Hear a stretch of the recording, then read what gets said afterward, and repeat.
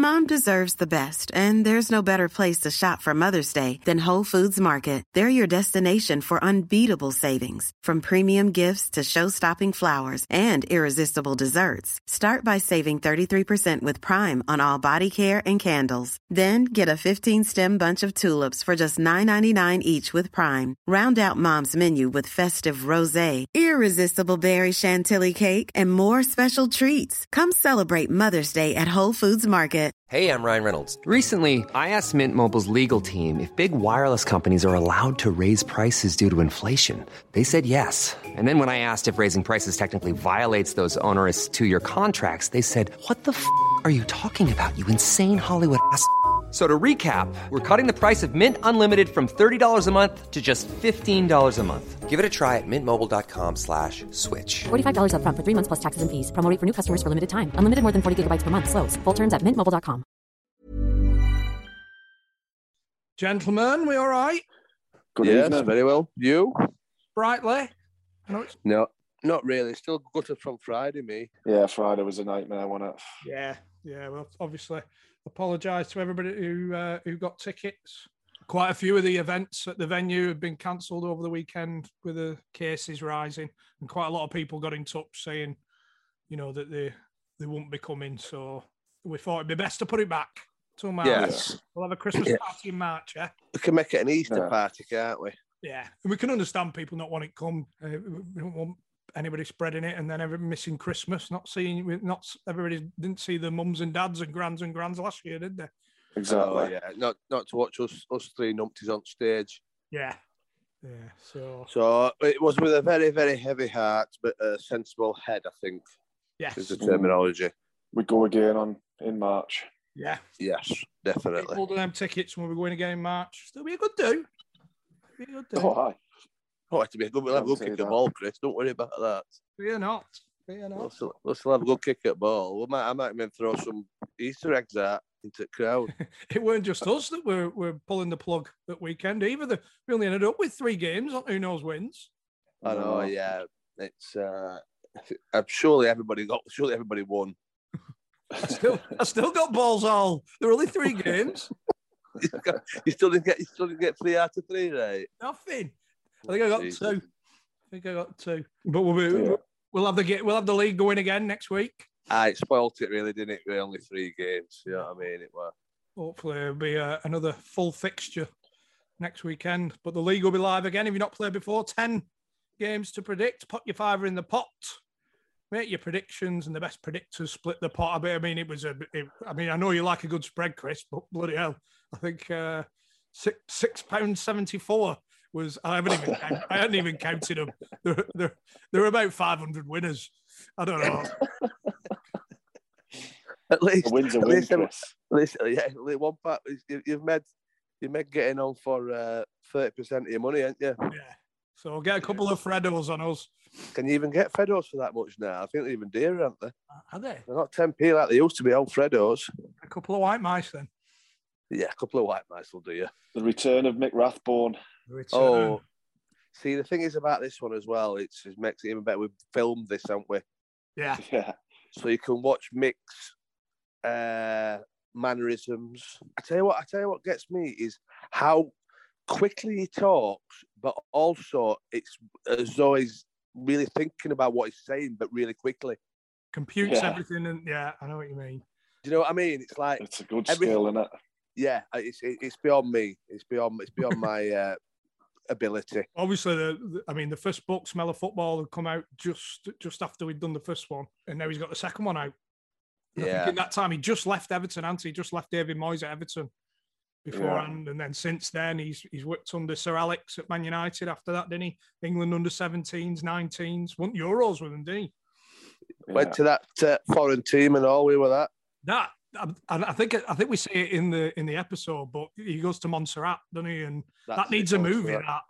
It needs a movie. The way he talks about it. I don't want to spoil anything, but like the buddies coach and just getting a team in the Caribbean who've not won they haven't won in years, and then they got some victories. They've won ever. I thought they'd not won ever, had they? I think they might have done earlier on against one of the other little islands. But to refer to it, they're done well to actually get a team.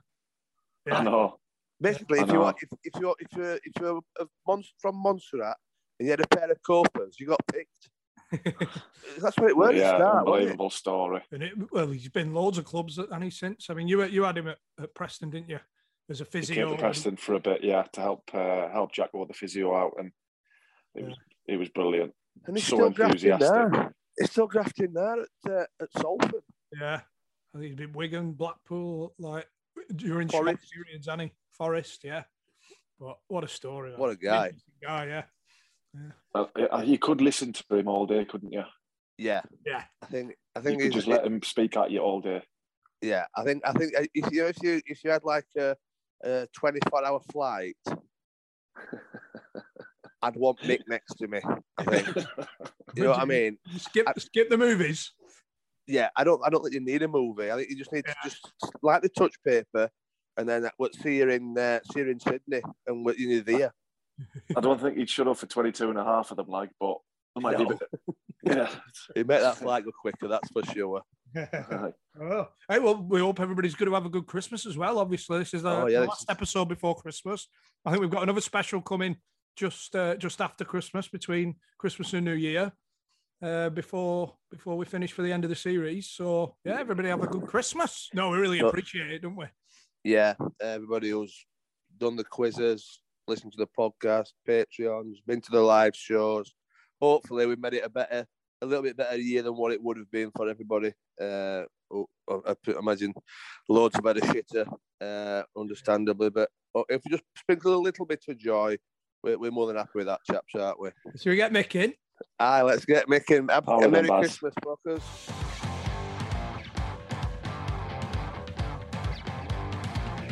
Mr. Baz Rathbone, how are we doing? Oh, really good. Thanks for inviting me back. Thanks for joining us once again. I told the Salford lads I was coming on, and they'd all heard of the show. Oh, excellent news. Yeah. Perfect, great start. And were very complimentary of it too. We weren't filming them the last time. We should have told you. You could have brought us a change of clothes. Well, that's what I was getting at. Funnily enough, I had a grey beard. I'm not even joking. I shaved it off this morning because my wife said, no, I'll do the beard. You don't need one. So I shaved it off, So there you go. Well, the new book's out. Yeah, it's really exciting. When people say it's not about the money, it means it is about the money, don't they? Like, so, is it not about the money, though? No, so how can I phrase that? But I wanted that altruisticness. I wanted people to say it was good. And I spent a lot of time writing it and getting it printed and trying to get the quality really high so people wouldn't say, that's a CRAP version of the first book. I didn't want that, and I'm really pleased and proud. And somebody asked me the other day, which one do you prefer? And I said, actually, the second one, because people are saying, to my face, that it's as good, better than the first book. And I really, really wanted that. It meant the world to me, that I hadn't kind of jumped on the bandwagon and then bought a second one out that weren't very good, actually. Was it a different process this time? No, because I wrote it all myself and that. The only process was I'm selling it on my website, so it's not in all the shops now. So yeah. You haven't got all that. Doing all the hard work yourself? My wife is doing all the hard work. She, as we say, and it is about the money. Yeah, absolutely. She wants that new outfit for Christmas. She better lick those envelopes. But it's only for sale on the website and that, and it's really good and it's really exciting. So when I get home now and I switch on my giant iPad, the sales come flooding through and the pound signs are spinning around. I thought it was about the money, but it's not about the money. It's not about the money. New challenge. It's not about the money. I've just got a bollocking for giving you it to read, haven't I? Well, I said to you, it's nice, but it's not a library book, is it, Chris? You know what I mean? If you want a library book, go to the library. And by the way, can you pass that on to me? Yeah. And at the risk of repeating myself, it's not about the money, but buy your own bloody copy. But the point is, guys, I really wanted people to say it was as good as the first book, and people are saying that, and that means the world. And it's not about the money. The first book's obviously about your career and the anxieties and everything that came with it. And I first met you 10 years ago? Gosh, I just left Everton, hadn't I? Mm. And you said even back then that you felt like you were done. The full-time stuff was probably getting too much, the pressure and all that. How was it leaving Everton? I don't think we've ever spoke about it. It was the most incredible day of my life, that final day. And I was just there. We beat Portsmouth. That's how long ago it was. Beat Portsmouth. A couple of days later in the training ground. And Davey just said to me, Baz, have you got a minute? And I went into his office and he said, Baz, he said, it's time for a change. And I said, oh, don't go, Dave. You're doing a good job. And he went, no. He went, a change in the medical team. I said, you've never liked Matt. He went, Baz, it's not Matt. I said, Danny. He went, it's not Danny. I said, right, whoa. I said, right, in the medical team, not Matt, not Danny. I said, no. I said, you'll have to give me a clue. He goes, Baz, he's in the room now and it's not me.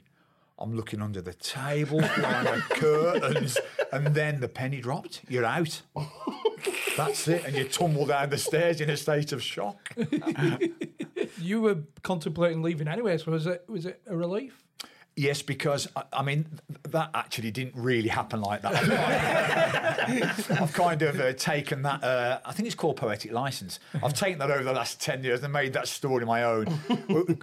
I'm David's biggest fan. He's a fantastic manager. I do say in the book, please give the guy a chance. He'll show you how good he is. I think I've been proved right. Sometimes it's just time for the change. I've been there 15 years, 7 days a week. I decided it was time. But you know what? And I don't know if I ever would have knocked on that door. I went to knock on the door and Dave was sat there, then I pulled away and went back to my office. I thought, what are you doing? Who gives up a job like this, 6-figure wages? Who does that? You've got young kids. What are they going to say to Dad when they're going away in a bloody caravan instead of a 5-star hotel? You know, it's time for universities, driving lessons. So I got back in my office. I was spooked like. Then I thought, no, I'm burned out. It's time to go down the corridor again. Went to knock on the door, couldn't do it. Went and sat down. I thought, what are you doing? What are you doing? Then Dave knocked on my door, got me in and said, look, you know, I think we've come to the end of it. Like, so does that mean that you got a settlement to leave? Yeah, I mean, it's not about the money. You know, it's not about the money. It wasn't about that. It was professional pride. But it was really funny because the different things that go through your head. I mean, we stayed really, really good friends. And we meet up for coffee and stuff, and he would pay, and I'd say, well, you know, you'll have to, I've got no money, I got sacked. Oh, well, oh, you were there. You know, so, you know, but it was... I use the word pejoratively, sack. You know, it makes a nice story. And I guess I was sacked. Could I have stayed on? No. So I guess I was. But it was more than that. It was, you know, 15 amazing years with an amazing guy who gave me everything. And it was just time to move on and that like. So do you know when you've had coffees since, have you ever actually said to him, why, Dave? No, because I wasn't performing very well. I'd done I'd done 7 days a week for 18 years. The last year we had a tsunami of injuries, and whether you like it or not, it affects you. Because I go in every morning and I say to the coaches, no, worse than we thought, no chance, 3 months, 6 months, he's not going to be available. And they're not blaming me. And I can assure you, I've never injured a player as a physio, like, you know. Actually, I did last year when I was at Everton. I was crossing some balls for the keepers and I whipped one in. It had like, you know, dip and swerve. The young goalie come out. It was too much for him. And he come out like, and you know, the menu stick in the ground. He fell into that and sprained his ankle really bad. So but I carried him off. I caused the injury. But carry him off and rehab him. Yeah. So I have actually injured a player. But in terms of that going up every morning with all that bad news, it does affect you personally. And those guys were my friends, David, and it was Roundy there, and Jimmy and Taffy and Chris Woods and that. They are and were my friends. And they weren't really blaming me, obviously, but you do see that disappointment. And, you know, they're not expecting you to work miracles, but you're the only one they can kind of look at. And I'm telling you, I spoke to lots of physios, and after a while, that grinds you down.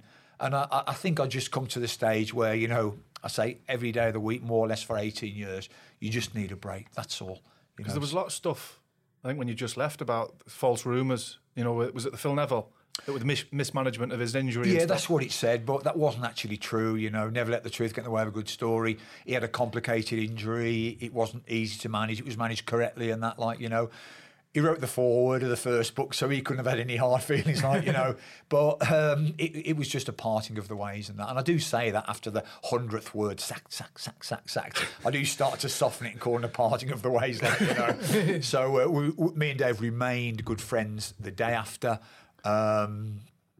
and to this day, and we're really good friends, and I'm his biggest fan. I think he's a great fella. I think he's a magical manager, and now he's been given time, he's showing how good he really is. Like, isn't he? Absolutely. Do you think if he'd have been given time at Man U? 100% do.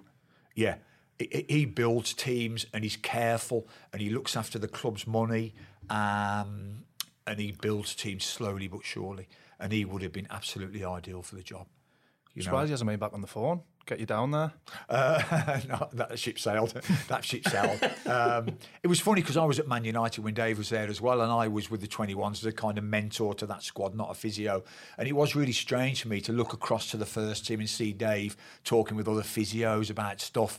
And it was really weird because did I want to be there or not? Yes and no. And I even couldn't really understand it and explain it. It was just odd, I guess, When you left Everton, then did you make a conscious decision to step away from all that and look at something different, like you went into the psychology of young players? Yeah, I did, but somebody said a great thing about football the other day. When you're in it, you want out, and when you're out of it, you want in. And the more I've thought about it, sitting here now, I've just been out with Salford today, playing and joining in training and stuff, and working with the lads and that, and thinking, God, how much longer? But as I say, every time I've came out, I've wanted in. But when you're in, you kind of want out, it is that sort of a contradiction in terms. I guess it mirrors the nature of the game. The highs are high and the lows are low. And it's that kind of job anyway. You've all played and stuff and you know yourself, you get man of the match, Chris scored a great goal, you're up there, get dragged after 60 minutes, and you feel terrible, so it kind of mirrors the way that football is for us all, I suppose. Did you miss the pressure then? When you went into a job that you didn't really... I think I know you said you could have been there. Or... yeah, but this is the weirdest thing, right? So I came out of football and the pressure's gone. So by the time I tumbled down the stairs, literally, and got in my car and my head was spinning that, you know what? On the way home, I'm starting to feel pretty damn good. Because when I say on the thing, I went in the next day to clear my desk, and one of the players came up and he'd had surgery. And he went, Baz, I think my wounds had infected.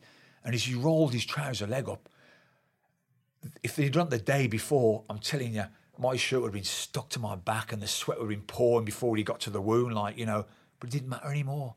And as he rolled to it, I was like, well, it's not my problem anymore now. It wasn't infected, and of course we'd have sorted him out, but that was a great example of that pressure's gone. But the kind of frightening thing about it, and I guess it's like a drug, isn't it? After a while, you start missing that pressure. So I started doing what's the worst thing you could ever do? Sportsman's dinners. I'll do some sportsman's dinners because that's got to be the hardest. And so the trouble with sportsman's dinners, it's a trap that surrounds you from behind. So somebody approaches you and says, will you do a sportsman's dinner next 9 months from now? And you say, yeah, because that date next July is never coming. And that money represents nothing more than some easy money for a date that's never coming. But that's the trap, you see, because you say yes and then they print the tickets, you're now trapped. You're closed in. And I'll tell you what, you might think 9 months go slowly. Maybe if you were pregnant, you probably would. But that 9, 8, 7, 6 on, before you know it, it's the week building up. And now you're in trouble. You're doing that and people are there. And I got there that night. It was to do in Preston and I'm telling you now, I was 10 times worse than any time I've ever played in my life. And the problem is, you get there at 6 and then you experience 4 hours of sheer hell before you go on. And I mean, you can't eat. You rearrange the food skillfully so you don't look too nervous and that. And you're waiting. There's a strange phenomenon, though, because like the guy who's getting hanged, after a while, you just want it over and done with. You know what I mean? So I've been wanting the clock to stop for 9 months, especially the last 3 or 4 days. But now I think, do it, 8 o'clock, please be 10 o'clock, please be 10 o'clock. And I'm waiting for it. And then even to this day, if somebody taps a glass with a spoon, my legs go to jelly. You're waiting for that. You've all been there, Dicky Bow people, getting drunk, having a great time. You better be good, Baz. We'll boo if you're not. You think, oh, Jesus Christ. How am I here? And then, all of a sudden, 10 o'clock, the witching hour, tap, tap, tap. Right, good evening, gentlemen. The guy gets, good evening, gentlemen. We're going to start with the main attraction now. One of the finest after-dinner speaks in the country. I thought, right, I've done none. Why are you saying I'm one of the finest afternoon speakers in the country when I've done none? That's additional pressure.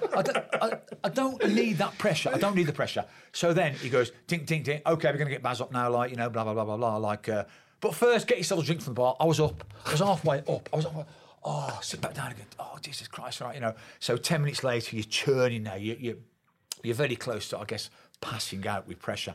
10 minutes later, ting, ting, ting, ting, ting, ting. Everybody stops, looks, turns towards you like expectantly. The bloke goes, right, big moment now. So Bazzy's going to come on now. So if you want a final cigarette... Chris, I was up again. I'm halfway up. I'm back down again, like, you know. So I think, oh, God, I never did you any harm. What are you killing me, like, you know, 10 minutes, 600 seconds later, like, you know, tap, tap, tap, tap, tap on the spoon. Right, finally, we're going to get the after-dinner speaker on now. So we'll do the raffle first. They're ringing me out. They're absolutely ringing me out, like, you know. And then finally I got up and it went, I've got to say, it went amazingly well. It was fantastic. It was the happiest moment of my life. And I got a standing ovation at the end and that.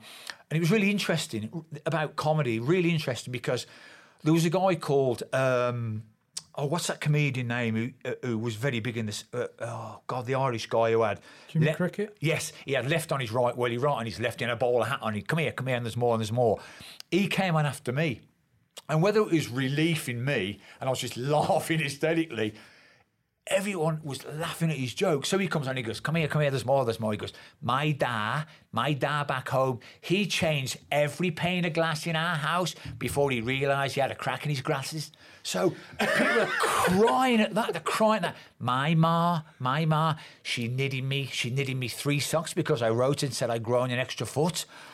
People are crying. He goes, My new sat nav's amazing. I drove past the zoo, it said bear left. People are crying at these jokes and that. But the important point afterwards, he comes to me, he goes, it went really well, that, you did well. And it went really well, like, you know. I said, you were amazing. He goes, yeah, but he said, there's a golden hour. He said, and the golden hour it's to do with drink. And you know yourself when you're out for a drink, first couple of pints are slow, but between pint 4 and 8, you're having the best time of your life. 8 to 12, you're half dead, aren't you, with your shots? So this golden hour, we went on the golden hour. And he said to me, I've done that act either too early or too late and no one's laughed. So it was really interesting insight into comedy, like, you know. So I started doing that. And you know what? When I thought about it afterwards, I thought, right, why are you doing this? Because if you want that unflappable, no notes, speaking from memory, calm, relaxed anecdotes, never mess up. Because when you do a sportsman's dinner, there's 2 overwhelming fears. Fear number 1 is your stuff's rubbish. But a slightly bigger fear is that you'll dry, I think it's called, and freeze on the night. And people have paid 50 quid to hear you. It's not your best man's speech at your brother's wedding.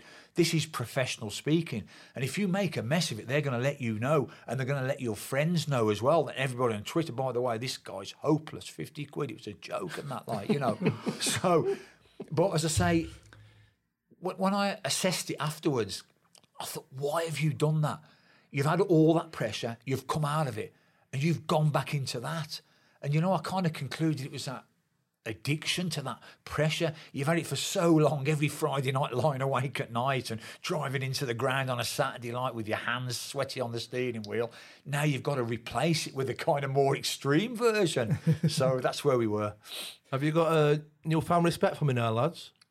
What was that? I could never do it. I could never do the after dinner. It's really difficult. I've got one tomorrow, one Friday. Well, good luck to you. No. And if anyone wants to book me, by the way, please do get in touch. The only thing I'll say is I did 4, and by the 4th, I was eating the odd piece of carrot. You know, I was getting a bit of carrot over. Start eating again. Yeah. So I went from 100% fear to about 97% on the 4th one. And the sad thing was, I packed it because I went back into club football, like, you know. And in a way, I'd done the hard bit. I'd done the hours and hours of rehearsing it so it looks unrehearsed, you know. So I should have really carried on. But it went really well. In fact, I was approached by an agent and he said he'd get me work on cable TV, digging out the trenches.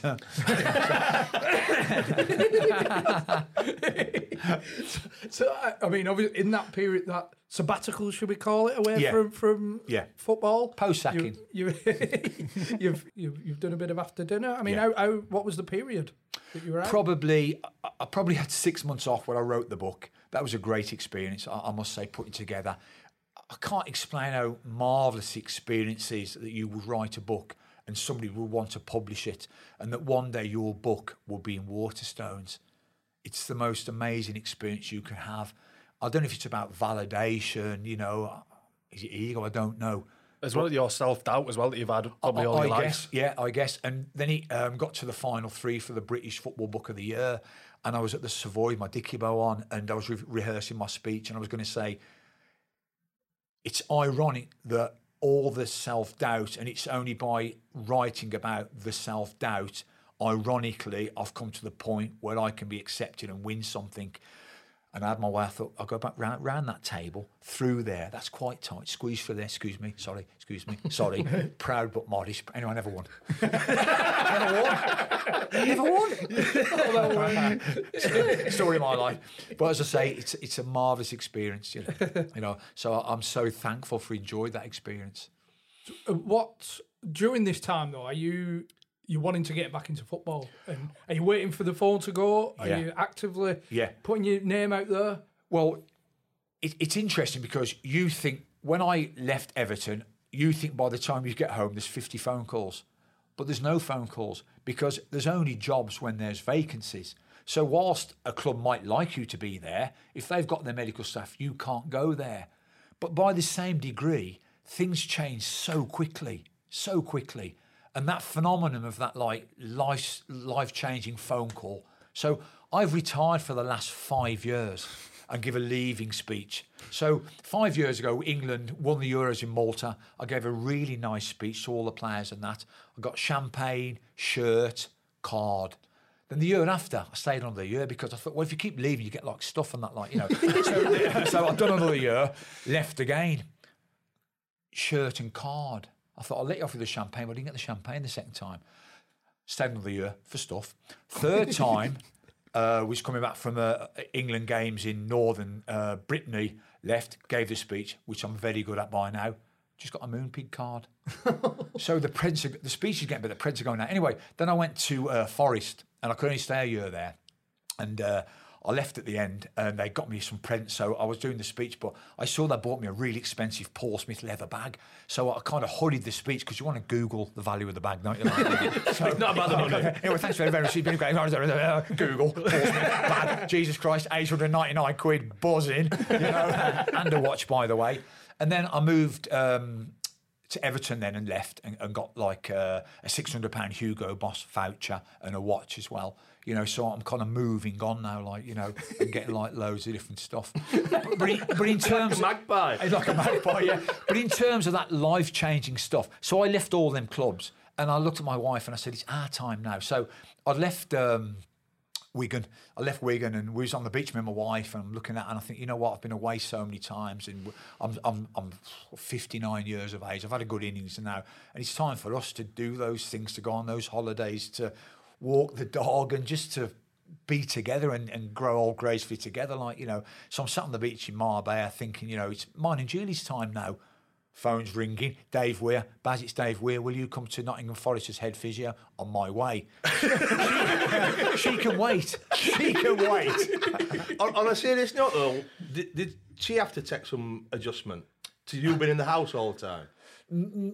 Not really, because I was kind of doing other things. I went into Preston for a little bit as well soon after that, and I started doing the England work, which actually meant I was away a lot because it's all overseas camps orientated. So not so, but we're best friends. We got on fantastically well anyway, But she knows that I do need like to work and that, In fact, she was trying to get me a job in Brisbane the other day, which I thought was amazing. I thought, isn't that supportive? Brisbane, Australia? Yeah. I'm just thinking, is there a place near Blackburn called Brisbane? Isn't that supportive? So there you go. But no, she understands it, and I do love to work, and you need to work. And do you know what? At the end of the day, I'm at Salford now. I keep calling it Bradford. I'm at Salford now. I love it. And people say, oh, what are you saying? What, you're only for 2 weeks at first. But when people you really like ask you to stay, and when the players ask you to stay, that is a very, very powerful thing. And it's very hard to turn down. So I said I would stay. It's as simple as that. And, we all want to be wanted. And I say it's very hard to turn that down. Mm. So You mentioned the Preston when you came back and helped Jacko, who was head physio at the time. Yeah. You used to take it was the warm-ups and with the rehab, a lot of the rehab, and you were fitter than every single one of us. Well, did that continue at Man U, England? Yeah. I've been outside the Times a couple of times at Salford, to be perfectly honest. But you know what I started doing? When I got to 50, I decided I would run round the training pitch in 50 seconds. And then every year, so a couple of days ago, actually, on my 63rd birthday, I ran round the training pitch at Salford in 61 seconds, actually. A bit smaller than Finch Farm's full-size Goodison pitch. I've done it last year and the year before. So I've always managed to. What will happen when I don't do it? I don't know. In a funny kind of way, that extra second is getting easier every year. So I do like to keep strong. I do like to keep myself fit. And I say in the book, there's probably a darker side to that. Can't you do the job from the side? Can't you do the job while jogging by the players? Yes, you can. But the kind of sad answer to that is, while I can run at the front and do the sprints and feeding the ball and the 1-2s and the shuttles with the players, the fact that I can't turn on a laptop doesn't really matter. The fact I don't know what a paradigm is or pre-activation is, I thought that was in you didn't last long at 6, to be perfectly honest. But I don't know what that stuff means. I don't know the new stuff. But at the moment, it doesn't matter because I'm at the front running with the players out in the rain, knocking the balls, doing the 1-2s, doing the shuttles. So in a kind of funny way, it kind of shields you from the modernity of stuff. And that's sort of the thread of the second book, isn't it? Gradually growing older. And when I started getting to Birmingham's team when I was 17, it always said, and the 19-year-old fullback. He said, drive me mad. He said, well, what's the big deal? Well, to get in the team at 19 is good in the top division, but at 17, it's bloody fantastic. Yeah. And all my life, I had that, and that kind of spurred the second book. I remember once I was playing for Blackburn in an FA Cup game, 5th round at Goodison, of all places. And apparently it said on the radio, Trevor Stephen and Gary Stevens working the ball down the right, taking advantage of the ageing legs of the veteran Rathbone, 24. I was 24, I was. So I've always had people thinking you're older. And that, so I had an operation on my knee, and I was like 52. And it was a big operation. And I thought, right, I'm going to have to join a gym. So I joined the gym in Witton Park in Blackburn. And I went in, and there were a couple of nurses there. There must have been some health kit going on, Blackburn and Darwen Council. And I went in, morning ladies, and they went, oh, excuse me, sir, are you heart attack or angina? Heart attack? I said, I'm 10K in 36 minutes, actually. And then, on the way out, 3 months later, I got friendly with some lovely old guys who might have been younger than me. On the way out, like, Baz, have you got a minute? I've been watching you on the run treadmill and that, would you like to join our walking football team? Oh, Jesus Christ, And I always had this thing about people looking older. And then I tell that story about when I was at Man United. I looked after the lads on loan, and we had a connection with the team in Antwerp, Royal Antwerp. I thought I'd go over and watch our 2 lads play on a Friday night. I went over, Man United suit and all that, I get to the game, they won 5-0. And Belgian people like a beer, don't they? So I go in the lounge after, and people are pissed, basically. That's great, they won 5-0, they're pissed. I go in and when you're a little bit famous, not really, but a little bit, you are aware of a kind of nudge going on, and I thought, oh, it's happening here, as my book made it. I'll never forget it. I had my reading glasses on as well, and I'm in there, I've got my Man United suit, reading glasses on, and eventually, after the nudging, a fan comes over, unscrunches the team sheet, and he goes, will you sign, please? And I said, oh, yeah, okay, yeah, best wishes, Rathbone. I thought, bossing, and he goes, thank you, Sir Bobby. No.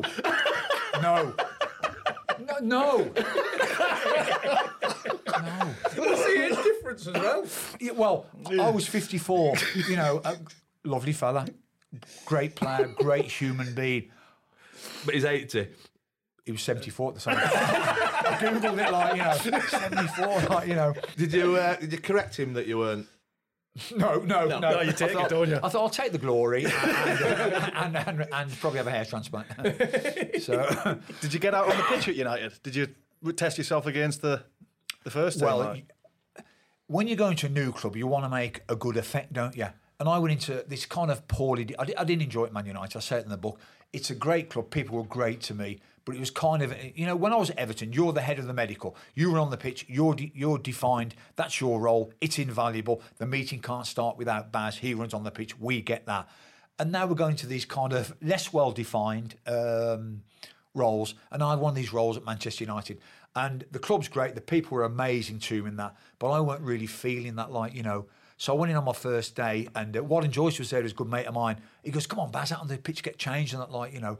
So I got onto the training pitch with the 21s it was, and there's some great players like Michael Keane and Sam Johnson and Jan Husey and Jesse Lingard, some really, really top players who were like 20 in them days. And we start with a box, and I'm on the outside of the box, like, you know, and I'm thinking, oh, my heart's pounding, like, you know, in case I give the ball away, this frail old guy, like, you know. Anyway, the ball goes to Jesse Lingard. He shovels a bad pass to me, like, you know. Yeah. And they close in on me, the two in the middle. Anyway, back through Makeda's legs and across the box, like, you know. And we had to stop. Everyone was laughing so much. We had to stop, like, you know. Anyway, then we go over to the next pitch to finish off with some hard running. And we do, like, it's called the width pitch, the width run. And there's Nicky Button and Joyce. And this is a race between two players. Right, I want to see a winner, like, you know, I think, well, this would be interesting to see the levels of these lads compared to Everton's senior players. So I'm standing there like the pair off, like, you know, and the run is from the sideline, first 18 and back, first 6 and back, far 6 and back, far 18, far line and back, gut buster, eyeballs out, I want winners, Butty's saying, I want winners. I'm thinking, interesting, be interested. Anyway, next news, Shinny Kagawa comes across, like, you know, Warren, can I've been out for 3 weeks, can I do extra? He went, yeah, you have to run against Baz.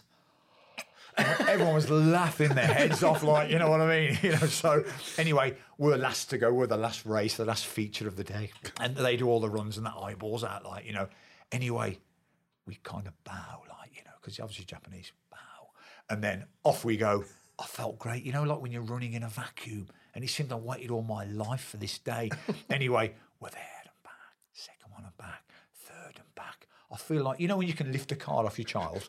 It felt like that. You know what I mean? Lift the car off the kid, pull the kid out, like, you know. I felt fantastic. And I had him, and I knew it, and I knew I had him.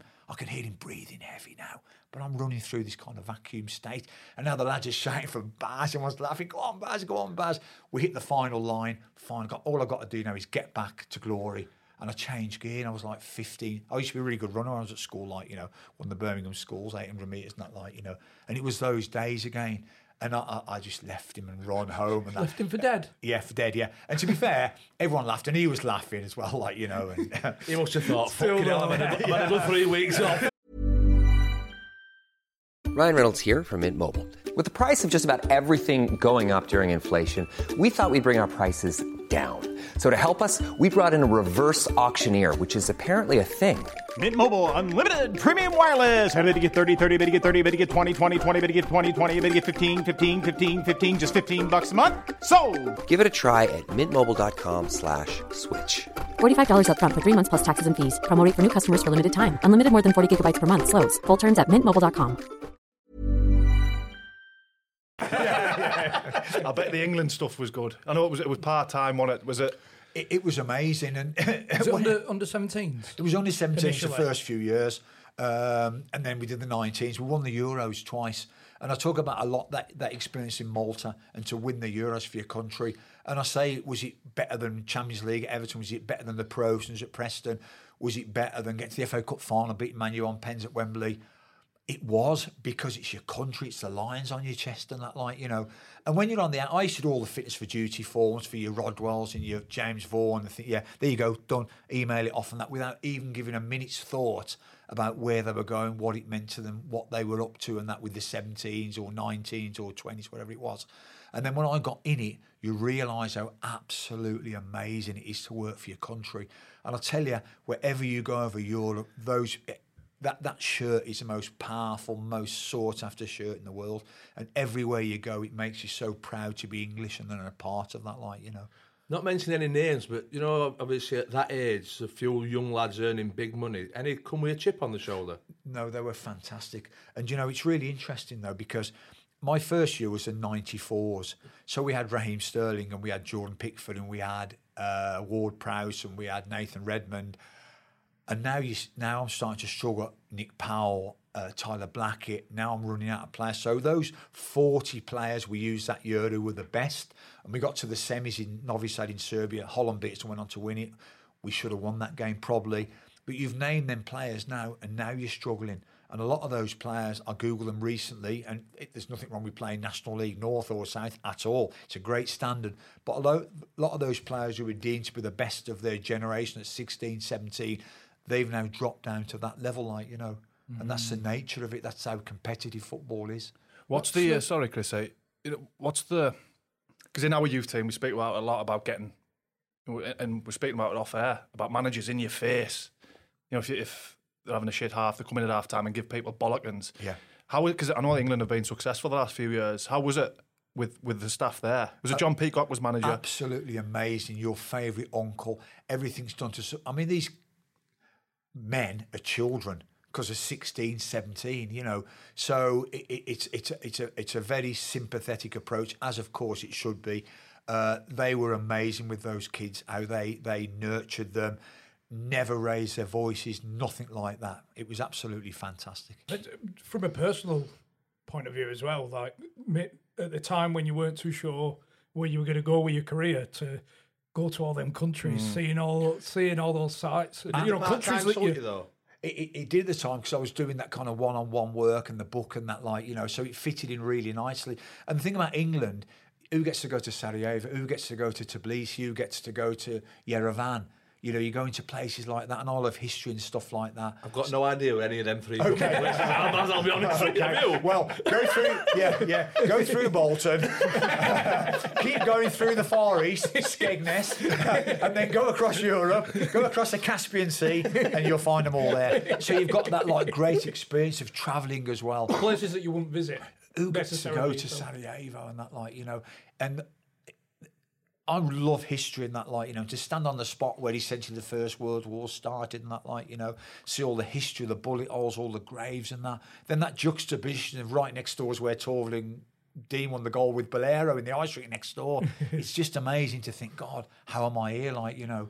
I can't imagine the young lads were taking that in and appreciating it as much. Well, we had a meeting one day and John Peacock says, right, everybody, well done, and it's gone really well, and we're off tomorrow, and everybody's off, and we're going to have a nice down day. So show of hands, we're going by where the most people want to go. So option one, there's the museum to the genocide in 1916, I think it was, I don't want to get this wrong.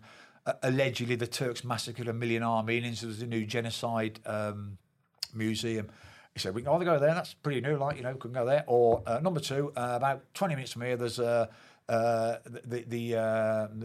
is it, the Abbey of, called the Gegrok Abbey, and it's a cave with an abbey built into the cave, where apparently the spear that pierced Christ was for 500 years. One of the Armenia is the oldest Christian country, and you can go to these caves and see where that spear was kept and that, like, you know. I thought, oh my God, who gets to absorb all that? Option three, we can go down to the Mall. Anyway, 20 minutes later, we're sat having an Armenian cake and a coffee, and the lads, and the lads are shop. Yeah, the lads are in Zara and Monsoon. We're sat there, like, you know. So, but as I say, it is really interesting, like, you know, and. Me and Simon Smith, we take the goalies out sometimes when nobody else was training. And in Sarajevo, we took it would have maybe Angus Gunn. I don't know who the goalies were. Angus Gunn and maybe Dean Henderson. Me and Smith take them out and do a load of extra goalkeeping and that. And the ball kept going over or by the side of the goals into the field. And I'd climb over. It's really nice. People were so friendly. There's a guy on the hill, like, you know, waving away. And I'm waving away. And every time I go over, it's waving away. And I'm waving away, hello, and that, you know, eventually comes running down, he goes, that field's not been cleared for mines.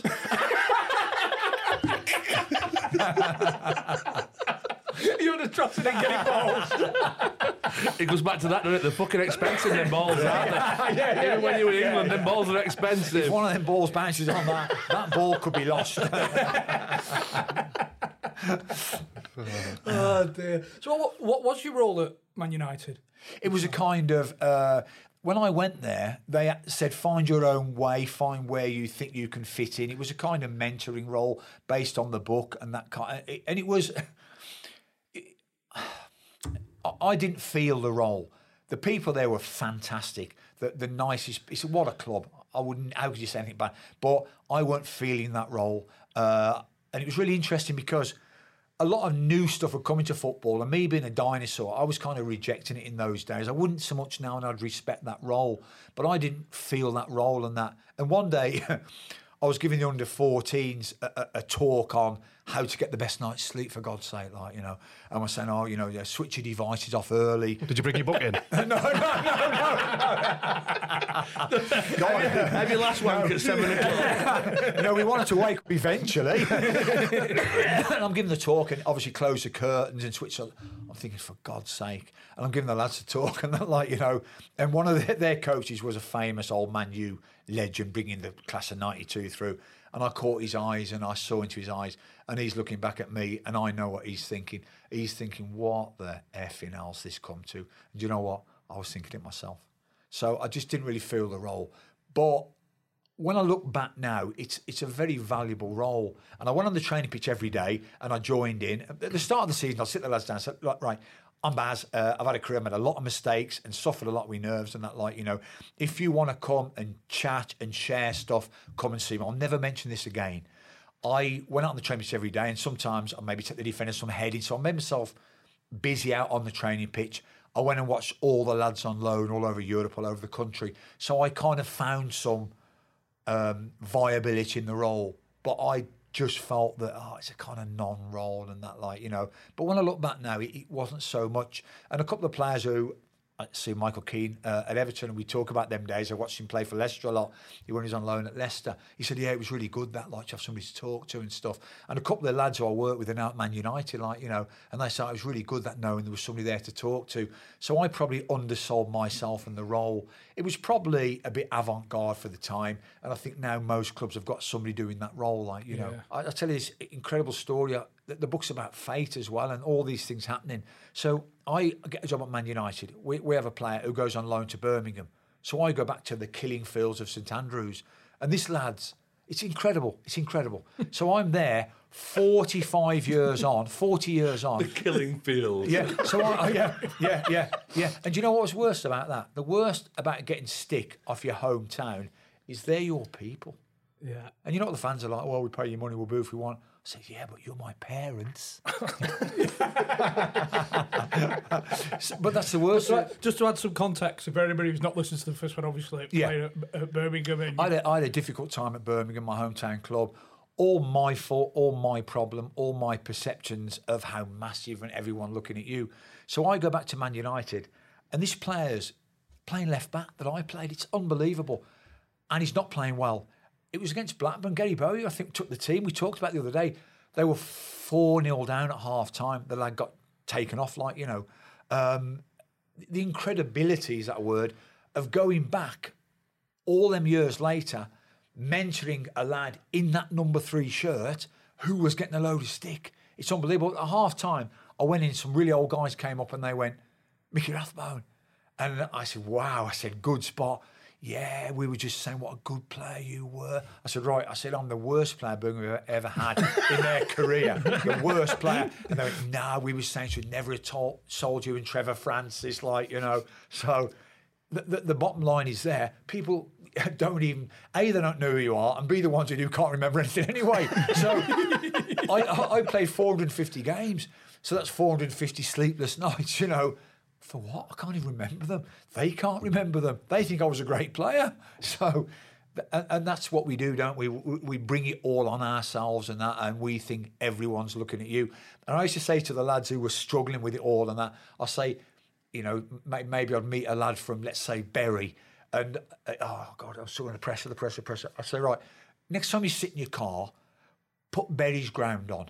Bit of a poor choice, Bury, because unfortunately they're not in the league. So put Oldham's ground on, like, you know, turn it to the left and zoom out and see how quite kind of small that ground is in Oldham.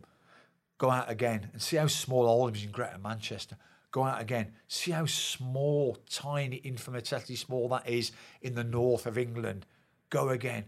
England's a tiny, tiny country in Europe. Go again. See how small Europe is in the west. Keep going. Look at the world now and realise that actually who cares? Who knows who that, like, you know what I mean? And when I was at Everton the first time, and if we had a bad week, and sometimes things don't go well, the old dog would say to me, oh, well, Baz, he goes, at the end of the day, we're just ants crawling around the world. We're all going to die. Who cares? And do you know what? This is the dog. Yeah. Who cares if he dies of that injection I've just given him? No.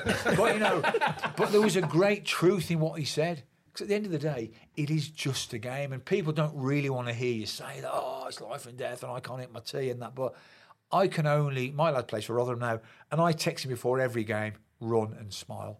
And if he takes you to, well, he's already been at Man U. If he takes you to Barcelona, great. If he takes you to the pub team, great. As long as you run and smile and do your best, who really cares? And you know what? If you play for the pub team, and a lot of the lads I saw who were struggling, the footballers and that, when we came down to it, the option of going out the game, and what if you go out the game? I met a player once, oh, I'm not playing well, I'm really enjoying it, I feel under pressure, the money's on my back, my parents, oh, it's a nightmare, the agent's on my back, oh, it's a nightmare, I can't cope.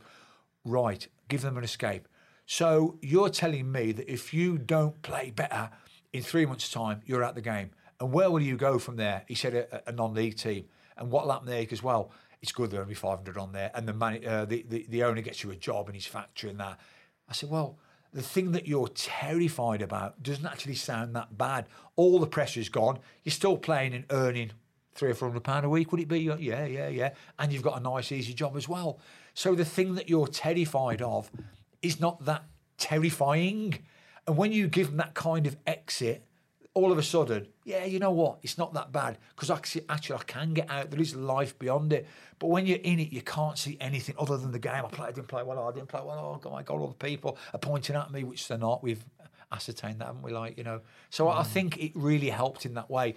And I think when I was a young player, I really would have benefited from that, like, you know. I was just going to say, a lot of the fair few jobs that you went into, Wigan and Blackpool, it was going into a struggling club. Yeah. Not just a struggling team, a struggling club, wasn't it? Yeah, it was really difficult. And I've been really lucky because I was always with winning teams and that. And I went in there kind of late on for short periods of time only because of the England work. And you saw the other side of the coin. And I say in the book, you know, a losing team stinks and a winning team smells great. And you soon smell that. And it's like nobody's fault, really. It's often expectations, new managers, changing managers. I don't want him, I want them six. You don't train with us, in, out, and all that kind of stuff, like, you know. And I saw that at Wigan and I saw it at Blackpool and that. And the managers we're only human, aren't we? The managers, Warren Joyce was then, Graham Batter took over, and it was Clark, who was really good, and Tomo, you'll know Tomo as well. Good guys doing their best. Couldn't get results, you know, and, you know, 5 at the back, 4 at the back, 3 at the back, run them, don't run them, days off, no days off, shout at them, don't shout at them, lads on load, young lads in, trying everything, but unfortunately not really been able to turn it round because the team weren't just quite good enough, and that's no disgrace. It's really interesting because the narrative has to be, you're at the bottom, so you're shit, and you don't care, and you don't try. But I was there, and we did care, and we weren't shit, and we just weren't quite as strong as other teams. But that always becomes a narrative, doesn't it? Like, you know, and I saw that at those two clubs. And you know yourself, we've all lost in the last kick of the game.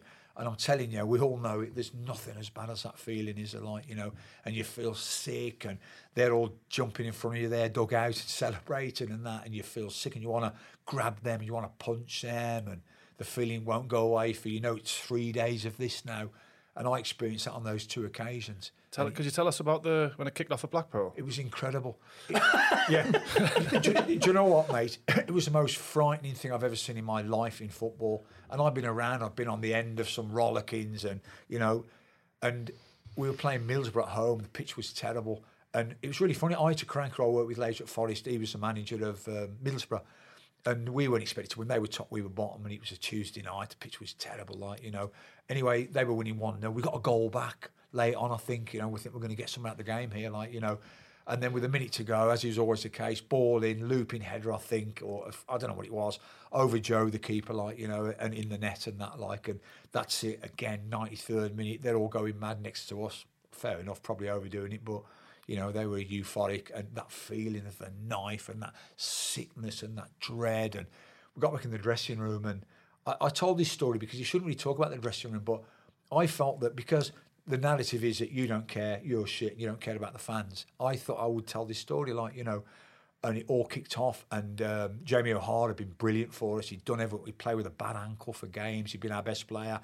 And he started having a go at the goalie about him being sloppy, cost us the game. You know, it's raw. This is effing visceral. This ain't like 3 days later, oh, you couldn't, but this is absolute raw. This is a valuable point gone to nothing, you know. And it kicked off, and he's shouting him, and he's shouting back, and then Clarkey gets involved, and people were taking sides, and I've never seen it where the whole thing nearly kicked off. It went beyond a scuffle. People were taking sides, and it was horrible, and I was quite scared and that, like, you know. But in the midst of it, like, something really funny happened, like, you know, and Joe Lewis is a great guy. He's doing really well in Scotland now, and he's a mild-mannered guy. But his blood was up, and the gloves were off, like, metaphorically. He was a goalkeeper, like, you know. And, like, you know, should have fucking left him on him, yeah. But you know, like, when you're in a hurry, could never be in one, but I've read about them. The winds go through and destroy everything. Then you're in the eye, and then there's that, like, silence, that calm for a minute. But you know the wind's coming again, like the other side of the thing. And then it went really quiet. And Clarkey was there, like, you know. At Joe. Yeah, at Joe, and Joe was sat there, but Joe's blood was up. Joe's a fantastic guy, and Joe, I'll spell that, I won't swear, like, but Joe Clarkey was like holding himself back, you know, and it was horrific. But the winds had abated. It was in that, like, eye of the storm and that. And Joe goes to Clarkey. He goes, "You are a effing cunt." And Clarkey just, like, stood there, glaring at him, like, you know, didn't bat an eyelid. And then Joe goes, "You are a piece of shit." Yeah. And again, Clarkey, just there. You are, I don't know, a horrible, I can't remember what it was, horrible piece of crud. You know what I mean? Clarkey didn't bat an eyelid. And then Joe goes, "You are an amateur." He goes, "Amateur." And I burst out laughing. So, yeah, piece of shit, yeah, all day long, yeah. Effing cunt, yeah, I'm having that, like, you know. Worst human being on the planet, yeah, why not? Amateur. Then it kicked off again, and they had to be separated. And I'll tell you what, honestly, I tell the story. Lee Clark was brilliant. They were great. Jamie O'Hara, Joe, they were such good guys. But I'm telling the fans, that's what it's like. So when you think players don't give a shit, it's not like that. It's not. We want to do well for ourselves, but we want to do well for the fans and the manager and that, like, you know. And that was the worst I've ever seen in 45 years in a dressing room. And there was a couple of minutes where I thought, this is getting out of hand, and people separated. The whole thing nearly kicked off, and that, like, you know, it stopped, and kind of peace was restored of a kind. And the next day, we all came in at a meeting, and Lee Clark was brilliant. He brought it all back with a little bit of self-deprecating humour and some very wise words and that, like, you know. And they did it brilliantly, him and Tomo. They brought everybody back on side, because I drove home that night and I was shaking, honestly. It was frightening, like, you know. I've never seen anything like that, where it nearly, the whole thing imploded and that. But the next day, Clarkey was fantastic. And he asked all the players one by one, what's the problem? And little Perkins, David Perkins, he played with Oliver. He's a great guy. He was at Wigan with me as well, and that, like, you know. And the man said to him, "Perks, come on, you've been around. You're very highly respected in the dressing room and that. What do you think?" And Perks just said, "At the end of the day, we're just not quite good enough." And you know what? That was it. We tried. We prepared. We watched. We trained. We worked on their shape. We watched analysis. You know, we went to bed early. We had pre-match meal. We warmed up properly. At the end of the day, you know, like, I don't think anyone's saying that, you know, the Norwich manager or they're bad people. No one's saying Sean Dyche is a bad man for sure, but Sean Dyche hasn't quite, with respect, got a stronger team as Pep Guardiola's got. So he's living down there, isn't he? Although he's had amazing success. And that's the reality of the situation. But sometimes I think people don't want to hear that. They're shit, they don't care. Disgrace a lot of you don't care.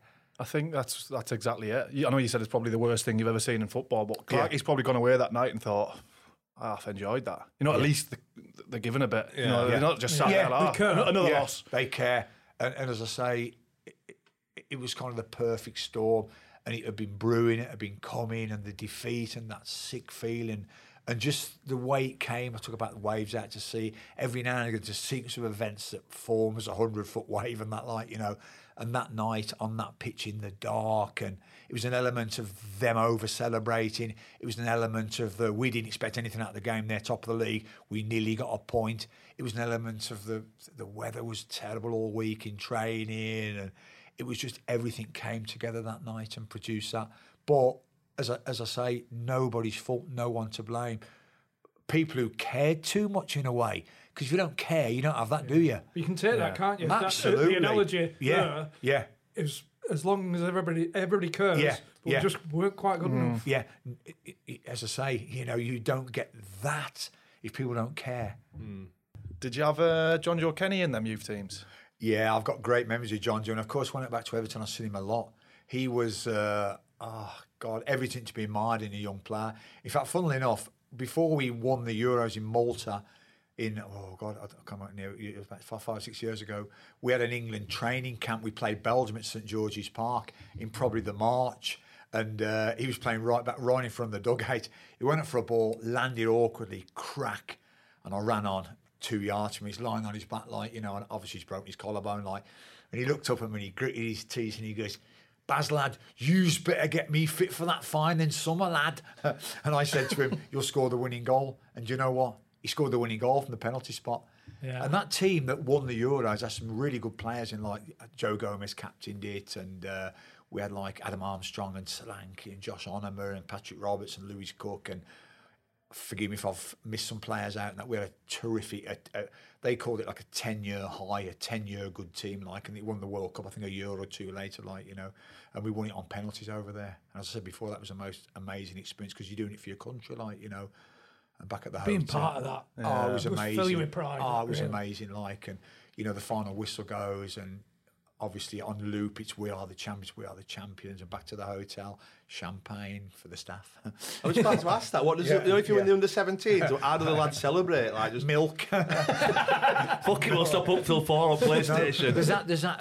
Oh God, what's it called? That drink that's like, that they drink it in Malta. It's like a Coca-Cola flat stuff. Begins with M. It was them for the lads anyway, but champagne. It was amazing. You know what? Really emotional. And when we got off the bus and went in, it was a big hotel and called the Seacrest in Melilla Bay, and there were mainly British holidaymakers in there. And when we walked in there after the game, everybody stood and started clapping, and I'll tell you, it brings the tears to your eyes and that, like, you know. One of the best memories of that trip. It's really funny because only 8 get to the finals, 7 plus the host, and I felt our name was on that. And when I looked at the groups, obviously Malta are one of the 8. I looked at the groups, and we were drawn in the 4 with Malta. Match day 1, Malta. Now, you should beat Malta. So you're going into your second game against Turkey, commanding the group. Germany were favourites in that.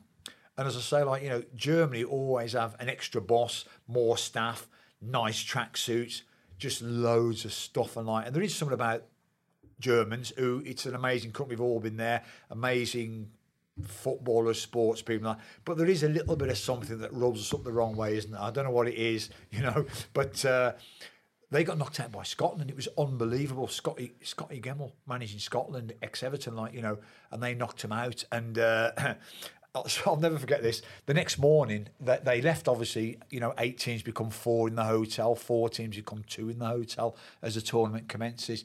And the day that Germany left in their 2 team buses with all their gear. So you all stop in the same hotel? Oh, yeah, you stay in the same hotel, yeah. So it's all a bit odd, awkward, almost, like, you know. But that day I was out on my mobile phone, and the Germans left, and I'll never forget, as long as I live, it was like a English/British, typical, you know, holiday hotel, like, you know. And as the German coach pulled away, there were dozens and dozens of Brits, all sunburned backs and Union Jack shorts, out in the road, giving them the V's. Brownie, fuck off. Brownie, grown-ups, toddlers, grandparents, all fantastically involved in the giving it that. Oh my God, I'm telling you, that is one of the greatest things I've ever seen in my life, mate. Unbelievable, mate. God. Oh dear. Just jumping back a little bit, just back to Man United, because obviously you entering the club, the club that is Man United during that massive transit. Because Sir Alex would have been there in absolutely, year, and you were there for that period, the old transition, and everything. I mean, for David Moyes, I imagine. Did you think it were like a poison chalice at the time? Following, looking back, but it's really interesting. Like all through my life, it always seems to be everywhere I am, things are happening and that. So I went into Man United for Ferguson's last 5 months, and then Dave came in, and then obviously Van Gaal came in the year later. So I experienced in those. I was only there 2 years. All that change and that, and it was really interesting because we've seen it all with AC Milan and we've seen it with Barcelona now. These unbeatable dynasties. It does end eventually. And whoever came in after Ferguson, I believe would have... I don't even want to say David failed. It was a period of transition, so I'm not saying he failed. Would have found it difficult, whoever would have came in, And I believe if David would have given another year, things would have been okay and he would have turned it round. But I say it was almost that it had to be that way. There had to be that kind of period of grieving after... nearly 30 years of Ferguson and that, And as I say, I saw Dave and he did everything the same and picked similar players and stuff, and nothing really happened different. It was just that dynasty was in, like the Romans and all the great dynasties, it went into decline, and it's very hard to turn. They're still finding it hard now, aren't they? They had their glory 20 years, didn't they? And now it's maybe somebody else's now. They'll get back there eventually, won't they? But it's not going to be easy. It takes time to turn it round. How impressive was he, Sir Alex? Oh, unbelievable. On that first day when I'd nutmegged Jesse McCade across the box, won the run, on the way in, I'm going in, and Sir Alex is holding the door, and he goes, Mick, come in, Mick. He holds the door for me, and he's with Tony Strudwick, who's a good friend of mine, who's an amazing fitness coach.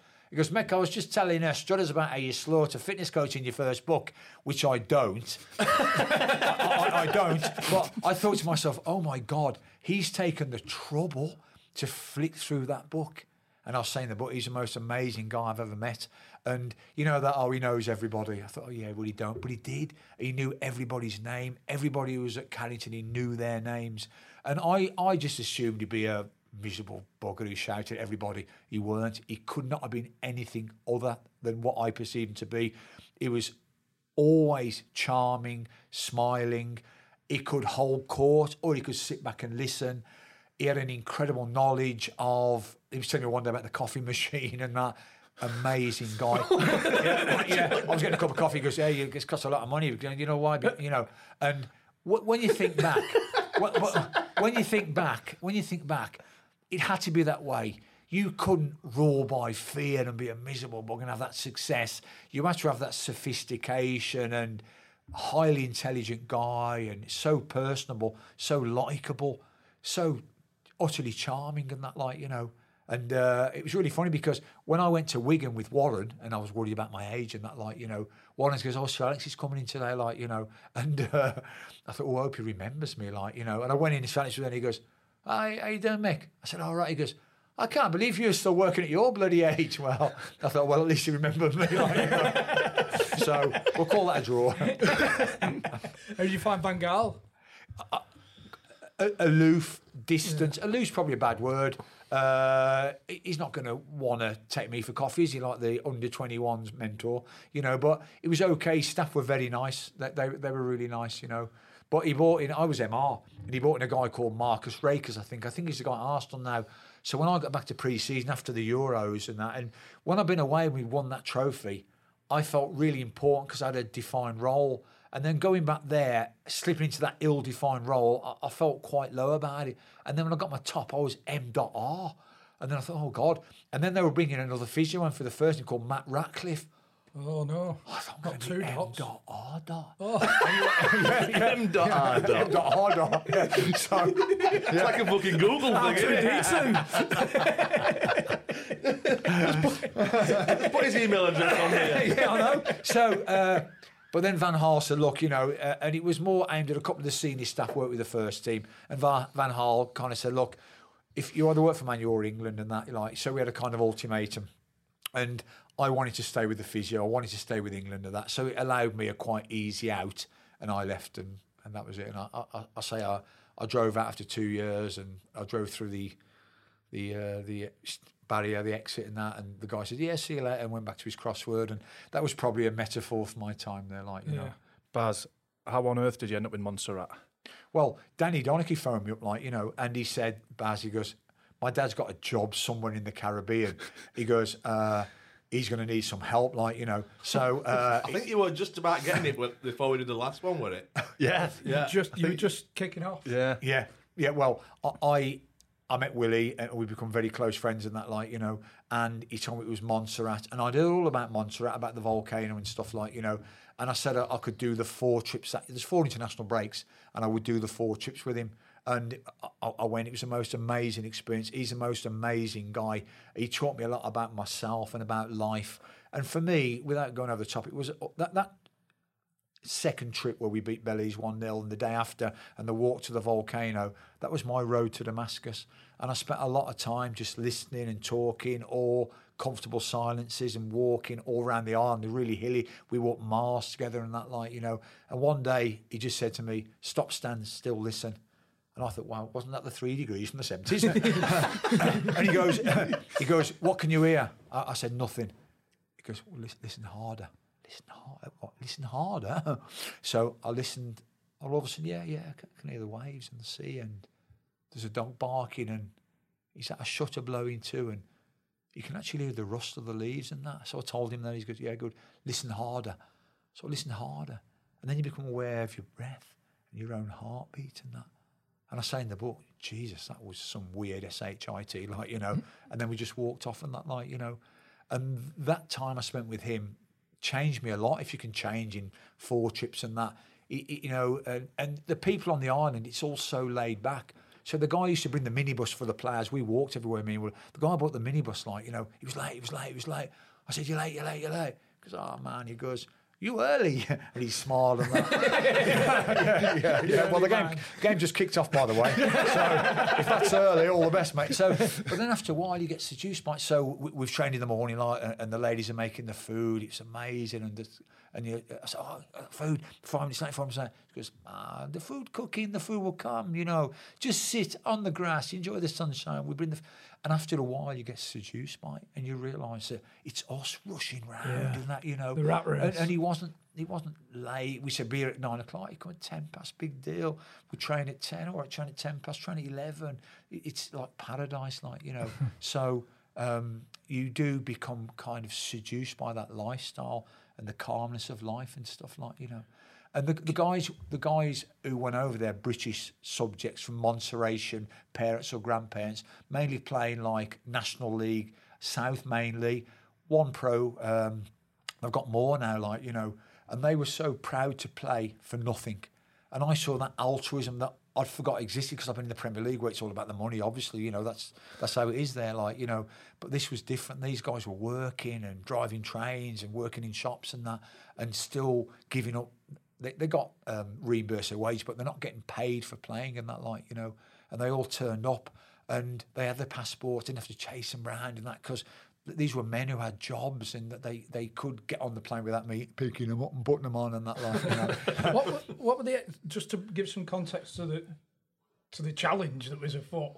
Like, what's the population? 5, 6, 7,000? 5,000. There were more on, but the volcano destroyed half the island and that. So, what the expectations put on you to take over this national team? Well, they were bottom ranked at the time. They hadn't won for 3 years and that, like, you know. And I kept saying to Willie, I think we'll win all games. I thought, oh God. So I'm trying to what kind of level are you playing? Some of the other islands, or so the first game was against El Salvador, 6 million people, soccer mad. So the lads and Willie are talking about clean sweep 4 wins. So I'm trying to give Willie some, like, I say, Willie, like, you know, can we get real about this, like, you know, if we couldn't get beat by fewer than 10 in the first game, and then Belize 2 million people, soccer mad, if we can hold them to 6 in the second game. The game's supposed to get easier in the groupings. Third game, Curacao, big island, some good Dutch-type players, because it's a kind of Dutch colony. If we can, like, maybe get a draw there, and then Grand Cayman, we might edge a win. Oh, no, I think we're in all the games, like, you know. So I'm thinking, wow, this guy's deluded, like, you know.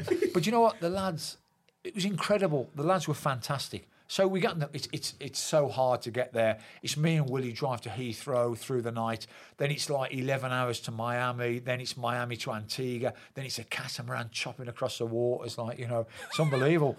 We get on the plane. I'm sat with the players, like, you know, and the drinks trolley comes rattling down, like, you know. I'm thinking, oh no, if this was a Premier League team or Everton, if that trolley would have come within 100 yards of a player, that person would have been, oh, don't you dare. If that would have been Dave or any of the managers, how dare you? They're not having, you know, would have been like 14 orange juices anyway. So the lady comes up with the trolley and she goes, would you like a drink for the flight, sir? I said, yeah, I'll have a Coke. So I got a Coke. She asked the lad next to me, would you like a drink? He goes, yeah, I'll have 2 beers and a double Jack Daniels and Coke. The next lad piled into the vodka. He's had the whiskey as well. He's got 3 bottles of wine under his bloody seat. And the lad turns to me and he goes, don't you drink, Baz? I thought, right, I'm getting pissed on the way back. But you know, the whole point of it, the whole point of that story was they had their couple of drinks, slept on the flight. They didn't get pissed. They didn't abuse. They didn't fall off the plane at the far end. They're men. They behave like men. They're here to win. They're here to do a job. And while we were there, the whole thing was about the experience and enjoying. Because I thought we were going to lose all the games, but it was. We wanted it to be a magical experience in magical places. And it turned out to be that. And that second game, we lost the first game in the 95th minute, 2-1 against El Salvador. The one that you're taking 10? Yeah. We were winning. They got 2 late goals. We were out on our feet because the lads have been driving trains and working in shops today. And we had like a 2-day trip to get there. Like, you know, the second game a month later, we beat Belize and there was like I don't know, 1,000 people at the game and the drums. You can imagine the perfect night and that, you know. And me and Willie sloped away, like, you know, there was a little shack, like, you know, and obviously Willie's a buddy, like, you know, and there was a little lady there, open all night, and she gave us the beers and we sat there, and there was a goat and a chicken, and the goat was like sat on Willie's head, like, and I say in the book, he probably knew from previous life, like, you know, and we sat there in that perfect night, in that perfect quiet, and a mile away, the lads still in there kitting out on the pitch and that, like, drinking and celebrating, all the fans and the drums and that, like, you know, and the barbecue. And my God, those lads deserve that, because most of them lads had started at big clubs and slipped down. But, you know, okay, technically slipped down and that, but not through lack of desire. Just maybe not quite good enough on that. But they're all hung on in there and they'd stayed and they'd played. And every dog has his day. And that day on the pitch with the drums and the barbecue and the beers and shoulder high they were carried by the fans, that was their day. So they deserve that. So do you know to pick your Montserrat squad? Is it basically just anybody who plays football in England? Yes, it was. It's been fine-tuned now. Willie's taken it on for 2 years now. And actually, a couple of lads from Salford can play for it. And Willie's done great. He's unearthed a lot of players who are third-generation Montserratians. And the team now is actually probably all professional. Lyle Taylor. Yeah. He came on 3 ships. He was amazing because he was a pro at Charlton. And it is a lot of travelling, a lot of stuff and that, like, you know, to play in front of like 1,000 people, 1,500 people on AstroTurf, a lot of the games and that, like. But was that your job to kind of persuade these lads, sell them yeah, Willie's job, yeah. And obviously, as we got the fame and that, and we won the games and got more press and publicity, and the goals on loop in the CONCACAF, and I didn't realise there's 42 countries in CONCACAF. I thought it was Mexico and Jamaica and 3 others, but it's not. There's 41 countries. It's really thriving when you get over there, and it does mean the world. And all the Antigua's got a good team. Aruba, Bonaire, Cuba, they've all got teams and that who play, and then it means a lot to those teams. When we're over here, we don't really get it. We don't really realise. But when you're over there, it is a big deal. CONCACAF. There's a movie in that, in there. Yeah, 100%. The Mad Buddies coach. Yeah, He's like to make a bobsleigh team, isn't it? Yeah. The goat from Real Life. It was an amazing experience. And again, we didn't, you know, say to the players, you must be in your bed, you must not drink. We just said, look, lads, do what you want to do. But they were hard on each other. They policed each other ruthlessly. And half time in every game, they were effing and blinding at each other. Me and Willie could go in and that, like, you know, because they wouldn't accept second best. And, you know, like the modern players will kind of sit there quietly, please, let's get changed and go home. These lads were vicious and voracious, and they policed each other and they monitored each other. And on the day of the first game, I said, right, lads, it's warm. Get back to your hotels, air conditioning on. They didn't go back. Pros are like the comatose. We fear lying in the bed, if we lose tonight. And these lads didn't have those fears. So they went out swimming, and me and Willie went for a walk, and a couple of them having a coffee and walking. If I'd seen a few lads with a beer, no big deal, not a problem. Because the other lads wouldn't let them get away with that anyway. So it was a really incredible experience in terms of seeing that other side of football, people just determined to... I'm not saying pros aren't determined to play, but of course they are. But when you take the money out of it, you take a lot of the pressure away, and you bring in the experience of playing for the shirt and that. And it taught me a lot about football, because I come conditioned to believe that, you get paid that much and it's all about money. And if you get moved to a better club, you get for more money. And that is essentially how it is in professional sport. That's just the way it is. But these guys weren't like that. These guys, and we had an incredible situation whereby Willie had let them all kind of help picking the team, and he picked the team one day, and they went, look, we think he should play, and instead of him, and him who would have been out went, yeah, you're right, he should be instead of me, I've only come for a fucking holiday. I wanted to say it in the 70s, when I was a player, I actually leave me out, so I'll put him in, but you can't when you're a pro, can you? And we saw that, and it was incredible, and everybody was determined not to be the weakest link, and it was just amazing. The whole thing, like, put the whole, thing into perspective. Yeah, because I suppose from a fan's perspective, people get disillusioned with the money around the game. And but I suppose these lads are playing just for the opportunity to play, because they've no chance of playing international football. No. So the opportunity to just play international football and be part of it and experience it. That's the reason that they're Absolutely. there. Plus, I'm sure it's a very nice country as well. Yeah, so I'm sure it's bloody lovely. It's an amazing country. How's it funded? Because I'm sure... I'm assuming CONCACAF or more likely FIFA must fund it. Because, notwithstanding the fact the lads don't get paid, they were reimbursed for lost wages. And we only took 14 players, only me and Willie's staff. But that's 16 transatlantic flights. That's 16 times 5 nights in the hotel in Montserrat.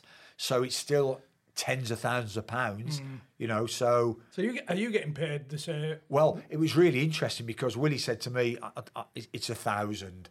Now, I didn't know if that was 1,000 quid, pineapples, but I would... But I weren't bothered because I was there for experience and that, Having said that, I got over there and I found that the local currency is East Caribbean dollars. 1,000 of them is about 80 quid, and I'd already bought seasickness tablets, 40 quid, so I was already down on it, but I found out it was just US dollars. So actually $1,000 was like 900 quid. And it paid for the expenses, but it was not about the money, unlike Smell of Football 2, obviously. Which I've sort of changed my mind now. It's wholly about the money. So it took an hour and 40 minutes. I did get there, yeah. But it was an incredible experience, and it changed. I don't want to say it changed my life, but it made me see things very, very differently than what I previously had when your head's down in the professional game. So, as well as that, is it your everyday life? Like, you worry about getting old, you worry about pressures of work. Did that? That went. As I say, that went. And I went back into Everton. And I always did the thing about getting to 60. And I got back and a phone call, come back to Everton. I'll start tomorrow. It's my 60th birthday today. I went back, absolutely incredible. And I went back in and said, how are you, Baz? I said, I'm 60. You don't look 60. It was like magical, the whole thing. And it seemed the whole journey through the book, I kept saying, this is more than just coincidence. This is part of something. And when I got to the end, I thought, wow, this has kind of joined up the loop and that. So it turned out to be amazing, really, the whole thing. I know you've read the new book, and I've read it. It's due back tomorrow. And I'll be reading that exact same book very shortly. Thank you. Encourage anyone to I'll be honest with you, but if I get back in time, it could actually be a Christmas present for my dad as well. That's absolutely fantastic. Absolutely, thank you. Who changed your mind on sports science? The guys at Nottingham Forest, they were brilliant, and I saw it done well. I saw it done with a soft touch. I saw it done with a less is more approach, seeing that each player's individual and they're not all the same and that, So I saw it done really, really well. And I saw the guy at Rochdale take my lad, work him, get him fitter and quicker and stronger, and transform him into quite a smallish late development into a really quick, strong player. So I saw it done on a couple of levels. Fantastic one. I thought, yeah, I'm having this now, so. Good stuff. Well, thanks for coming on. Well, I've really enjoyed it. I've really enjoyed it, Really appreciate it. And we'll have the link in the description. Well, thank you very much, if anybody wants to get the book, you can jump straight on it. Yeah, well, that's fine. Get some more envelopes. Yeah. God, I can't wait to. Bit of luck, somebody might buy you a brick stick for Christmas. Look at that. Yeah, poor wife with her chapped lips. Great stuff. Thank you for inviting me on. Cheers.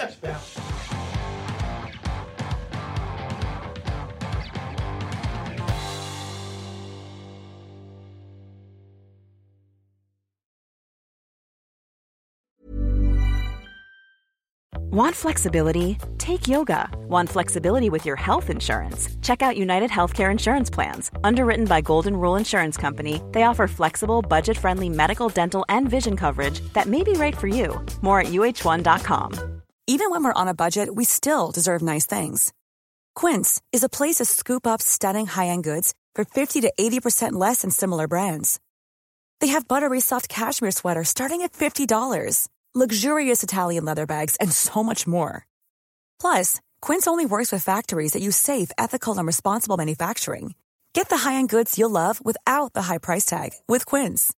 Go to quince.com/style for free shipping and 365-day returns. When you need mealtime inspiration, it's worth shopping Kroger, where you'll find over 30,000 mouth-watering choices that excite your inner foodie. And no matter what tasty choice you make, you'll enjoy our everyday low prices, plus extra ways to save, like digital coupons worth over $600 each week. You can also save up to $1 off per gallon at the pump with fuel points. More savings and more inspiring flavors make shopping Kroger worth it every time. Kroger, fresh for everyone. Fuel restrictions apply.